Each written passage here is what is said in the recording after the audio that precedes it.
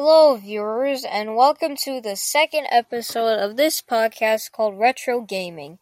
This episode, we'll talk about all Nintendo home consoles, which, in case you don't know, home consoles is just a fancy name for a console that connects to the TV, which is different from handhelds, which don't connect to the TV, and you can just play on them in your hands. That's why it's called handheld.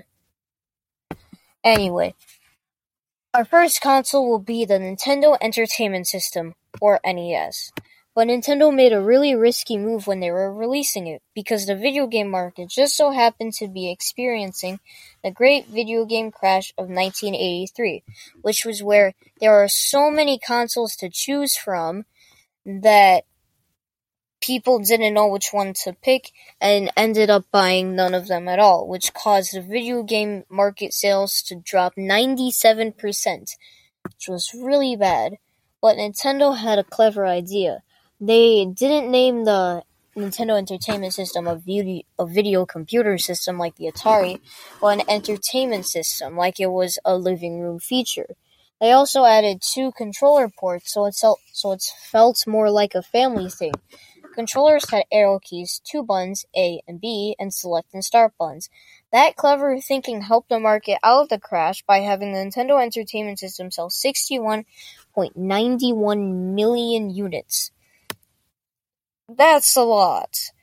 And that single-handedly saved the entire video game market, and is the same reason people love video game consoles today. But the NES's successor was called the Super Nintendo Entertainment System, or SNES. It also had 2 controller ports and 4 new buttons. It had 2 shoulder buttons on the edge of the controllers, left and right, and 2 buttons on the front, Y and X, which would set the controller standards of gaming forever.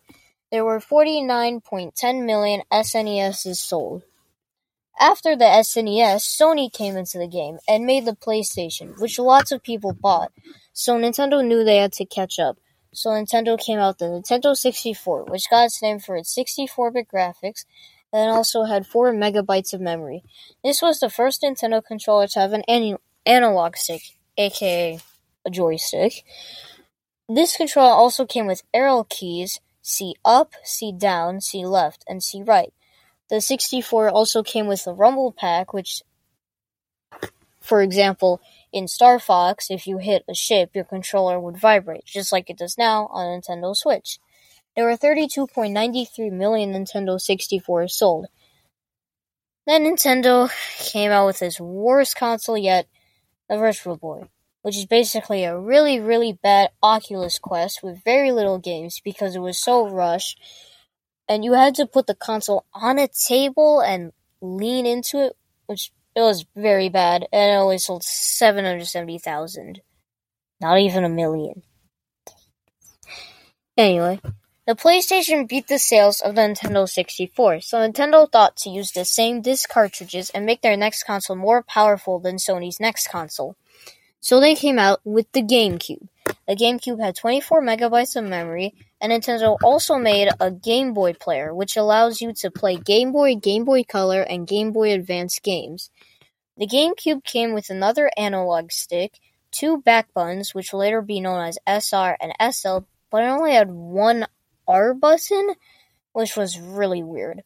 But the sales of this console really flopped, coming to only 21.74 million, which was really bad because Microsoft came into the battle with its very first console, Xbox, and it still beat the GameCube by a good 3 million.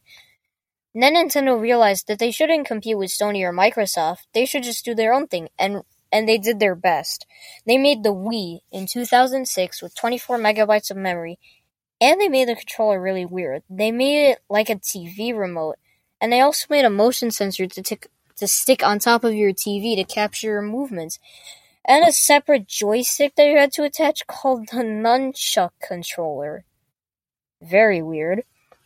But people loved it because of Wii Sports, which was basically a virtual game where you play all sorts of different sports from your very own living room, which best suited the casual players and not the hardcore gamers. This caused the Wii to sell 101.63 million units sold. They also made variations of it, such as Wii Family Edition and Wii Mini, which were also included in the total sale count. After the Wii, Nintendo wanted to try to appeal to both the hardcore and the casual gamers, so they came up with the Wii U gamepad.